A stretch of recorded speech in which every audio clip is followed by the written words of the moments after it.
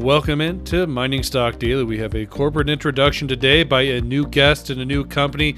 I put out a tweet, about a week, or maybe it wasn't even a week ago, looking for some ideas of where our listeners wanted to hear from new companies, and got an overwhelming response. But one of those companies that was mentioned more than a handful of times was Kaya Silver. Kaya Silver trades on the CSE with KUYA and also on the OTC QB with KUYAF. Happy to be joined by Chief Executive Officer and President and Director of the company, Mr. David Stein. David, thank you so much for joining us here on the podcast. It's my pleasure, Trevor. Thanks for having me. This is an interesting project. Kaya Silver's really flagship project is the Bethania Gold Mine in central Peru. Basically, fairly new. I think you're new to the position, but you are not new to the resource market. It's an interesting, turn of a career, if you will, a little bit from what you did previously. So why don't you give our listeners a little bit of a rundown regarding your experience and transitioning into running a company? Sure. It has been a sort of a long journey to get here. I was educated as an engineer geologist. So I come from a technical background, but I got into finance very early in my career. And the first 9 years of my career, I was an equity analyst for one of the mid-tier Bay Street firms. And, that was a really great opportunity to get introduced to the market as it kind of slowly developed into a bull market in the early 2000s. And, I really feel like I had a front row seat in the development of a lot of the new companies that have some of which have become large cap, miners today, and many of which were of course taken over as well, as happens in our business. But some of the first companies I picked, or some of the companies I picked up coverage of, included First Majestic and Fortuna Silver, for example, in the silver space. I was always exclusively a precious metals analyst, so gold and silver. And then a little later in my career, I sort of shifted towards asset management, and I was working as a principal guy at a merchant bank, where we were doing all sorts of different types of deals, including passive equity, active equity investments, where we took board positions and stuff, loans, royalties. So I kind of did it all. As we sort of shifted into the bear market, I think we're now through it, but this would have been back in 2012. I started really looking more at private equity as a way to get projects, good projects funded. And I really, for the next few years after that, dedicated my career to developing, relationships and understanding of investing in private equity. And then a few years after that, I sort of went out on my own to basically continue that that private equity journey, and I ended up finding this silver mine in Peru that really fit my strategy perfectly, in the sense that it was a relatively small capex project, because big capex scares me, when I saw this this high grade silver mine that was on care and maintenance, it really reminded me of the early days of First Majestic, when they started in Mexico, or even Pan American Silver, which started 10 years before that in Peru with a similar kind of high-grade mine, small tonnage mine. So, these projects can be very profitable. They can be great ways to launch a company, because they're not that risky.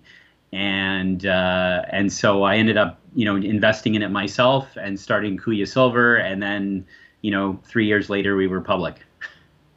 All right. So I recorded an interview yesterday, but it hasn't been published yet. It comes out on Friday morning, but with Minera Alamos President Doug Ramshaw. And we actually talked in length about building companies based on smaller projects, and like your business strategy isn't necessarily to make it big and grand and then sell it off to the next major. Like you're looking long term for the cheapest and most valuable way to generate cash flow.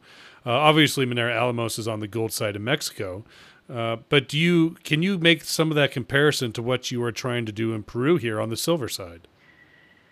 Yes, I think it is, that is the strategy really, and it is something that is, I think you can do in the silver space especially. Not to say you can't do it in gold, but in silver mines really lend themselves well to this kind of strategy, in the sense that a lot of the real producing silver mines out there, tend to be 5 million ounces per year and less. And obviously, if you convert that into gold equivalent, you get a, kind of a small number that most people wouldn't care about. But in silver, that is actually a big deal, partly because there are so few silver companies out there, like real silver mining companies, where most of their revenue comes from silver. So there's few choices for investors. And and silver is a smaller market in general, as compared to gold, at least. So if you can put together 2 or 3 of these mines that, let's say, produce between 2 and 5 million ounces a year, you'd be one of the probably top 10 silver miners in the world, and that's something that I think we can easily achieve at Cuya, not right away, but over the next several years. We've got our first mine lined up, which is the Bethania mine in Peru. So we've got a great starting position there. And, opportunistically, we can look at other, projects that sort of fit that criteria. But the beauty of this business model is you don't have to swing for the fences, and build a, $200 or $500 million CapEx project for growth. And those projects, not only are they more difficult to finance, but they also tend to be more controversial, when it comes to environmental issues, community issues, etc. So these smaller mines are just a lot lower risk, whether you look at it technically, financially, CSR, everything about them, to me, is lower risk. So that, to me, the risk return is really fantastic, and that's why I like this business model. Before we move on, I will apologize for botching the pronunciation of Cuya. I did say Kaya before. That's okay. I'm sure you've heard that. As long as people buy the stock, you can say it any way you want. Well, let's talk about the Bethania asset in Peru. Obviously, this is, I guess you could call it a historical asset. It's got a lot of infrastructure to it. But let's hear it from you. Like, what do you have here, and what was so intriguing for you to pick up this project and present it to the market? Well, okay. So the summary of the project is that it's been a producing silver mine up until 2016, and it's been on care and maintenance ever since. The mine has produced with head grades of about 15 ounces per ton silver, with with pretty high lead and zinc byproducts as well. They never, the previous owners never had the capital to invest in putting a plant there. And so this mine has always been, a toll milling mine, where they would truck the ore, sometimes great distances, up to 200 kilometers away, to have it processed.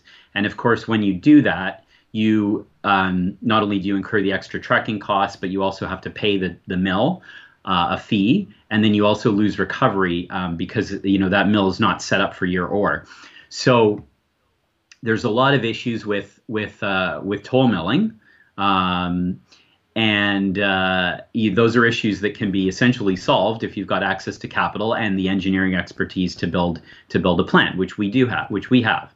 So that was really the sort of the key driver to making the acquisition, was that we felt that we could put a plant there, expand production, and do all that for relatively modest capex. I think internally we've been projecting about $10 million USD for the whole expansion project.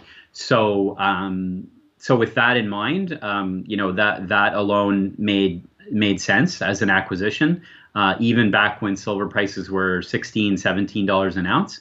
Because we think our costs will be substantially lower than that. Even when these guys were producing and toll milling, which I just mentioned is much higher cost, their costs back in 2015, which was their last full year of production, were still only about $16 per ounce. That's on an equivalent silver equivalent basis. So you compare that to some of the public companies out there; they're already lower cost than some of the silver public companies out there. And then we can lower that cost even more by putting a plant there. So it's I think a very compelling opportunity. With silver prices the way they are now, this should pay back within months. And and then the next phase is the other I guess leg to the stool that I really liked was the exploration potential. These guys never really did what we would consider to be exploration, although they do have a historical resource. It's more of a mining resource. What are we going to mine next? With some traditional drilling that you would do on a deposit like this, we feel like we can greatly expand the resources here, increase the mine life, and ultimately justify an expansion, a second expansion. The geology is relatively simple. So this is low hanging fruit kind of exploration. It's not something where we have to go out and make a new discovery. We just sort of drill a long strike and a depth from the veins that we already know are there, and we should be able to put together a larger resource in due course. Okay, so a couple follow-up questions. First, about kind of the previous margins and profit that they were making from this toll milling. You mentioned kind of a $16 per ounce cost. I mean, how profitable were they back then, even with the toll milling? So they made a small profit in 2012 and 2013. They actually borrowed money in 2014 to do some minor CapEx stuff at the mine. And with that, with metal prices falling and, the additional interest costs that they started losing money in 2014. So 2014, 15, 16, they lost money as metal prices were falling. But yeah, at high metal prices, even as a toll milling operation, this was profitable. Sure. Okay. So looking at that 16, you are able to raise $10 million to put in the mill. I mean, very reasonable. How much can you decrease? Would you project you think you might be able to decrease that cost? Look, this is just our management estimates, so this is not backed up by any external or independent work. But we think we can drop it by about $5. So our internal estimates are around $11 an ounce, all in, and that's all. By the way, I'm talking about all-in sustaining costs here. Both the $16 I mentioned earlier and the 11 is all in. So that includes the costs for treating the concentrate, which is substantial. That's a big cost as well. Yeah. Okay. So you can do the math looking at gold now, or excuse me, silver is $24 give or take. So depending on the day anymore. Yeah. It's volatile sometimes. Okay. And talk to me about the exploration potential. I mean, it sounds like there is some deeper targets here that you could go after to expand the resource. Right. So they basically the mine is high grade veins that are in the side of a mountain or a hill, I guess. And the mining very, very long ago would have started at surface, and just gradually they've been going deeper and deeper through adits every 30 meters or so. We're now at the bottom of the valley, where to go deeper we have to do a ramp. But they actually did that. They did the next level below already back in 2015, 2016 before they had to shut the mine down. So there's some development already down there. Now, what they were doing is basically just following these veins, and there's 7 veins that are in the current non-43-101 resource. So those are veins that they would have essentially developed while they were developing the adits for the mine. And that's essentially how they estimated their internal resources, was just what they were able to add it or develop underground. So if you now can drill, which we can do, we can start drilling these veins at depth. They're all still going at the lowest levels that we have right now, so there's no reason to expect them to stop, at least for now. And then the strike length is also open. So they've only mined about 300 or 400 meters, depending on the vein, along strike. And these veins could go on double, triple the strike length. We don't know, because they're all open. So there's lots of potential along strike, and of course along strike all the upper levels haven't been mined either. That would be all still mineralized, and then at depth, all the veins are open as well. So, between the strike length and the depth potential, there's certainly the opportunity for multiples of the resource that we think we have right now. A lot of upside here, but I gotta ask you: you are operating in Peru, and there has been some geopolitical events taking place in the past couple of weeks. In obviously, every CEO operating in Peru will we'll say, Peru is a very safe jurisdiction. I continue to believe Peru is going to be a safe jurisdiction for mining, obviously.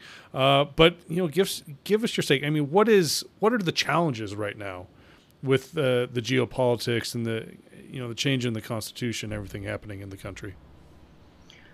Well, honestly, operationally, we haven't seen much of an impact because of the geopolitics. I mean, I think the geopolitics that have been going on definitely, they paint the country in somewhat of a bad light. It makes it look unstable.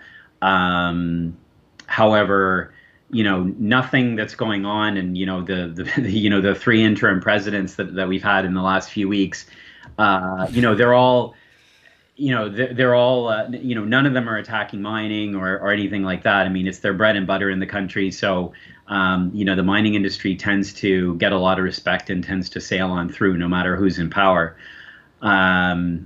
So yeah, it's been, obviously it creates this air of instability, but, in a sense, the instability creates its own stability, is the way I look at it, because the Peru's very highly fragmented politically, and while that, that's not good for creating a stable government, it also means that you're unlikely to have someone kind of populist guy sweep into power, which we have seen in some of the neighboring countries over the years. And when that happens, then you have these dramatic changes overnight, which is very hard to deal with as a company. In Peru, that's not likely to happen, because there is strong oppositions, and there is it is a fragmented kind of political system there. All right. David, I appreciate your time. It's a great introduction to the project. And, before we let you go, any last words you'd like to give our listeners? Well, we're a newly listed company. We've only been listed over a month. Still getting the word out there. So please, visit us on our website, kuyasilver.com. We're also on social media, Twitter, Facebook, etc. So, so we look forward to hearing from new investors and people, and we're able to answer your questions if you have any. All right. If anybody has any follow-up questions, they're also welcome to shoot me an email with those questions. I'll be sure to forward those on to David and his team. But best of luck to you through the rest of this year and into 2021, David. Okay. Thanks, Trevor.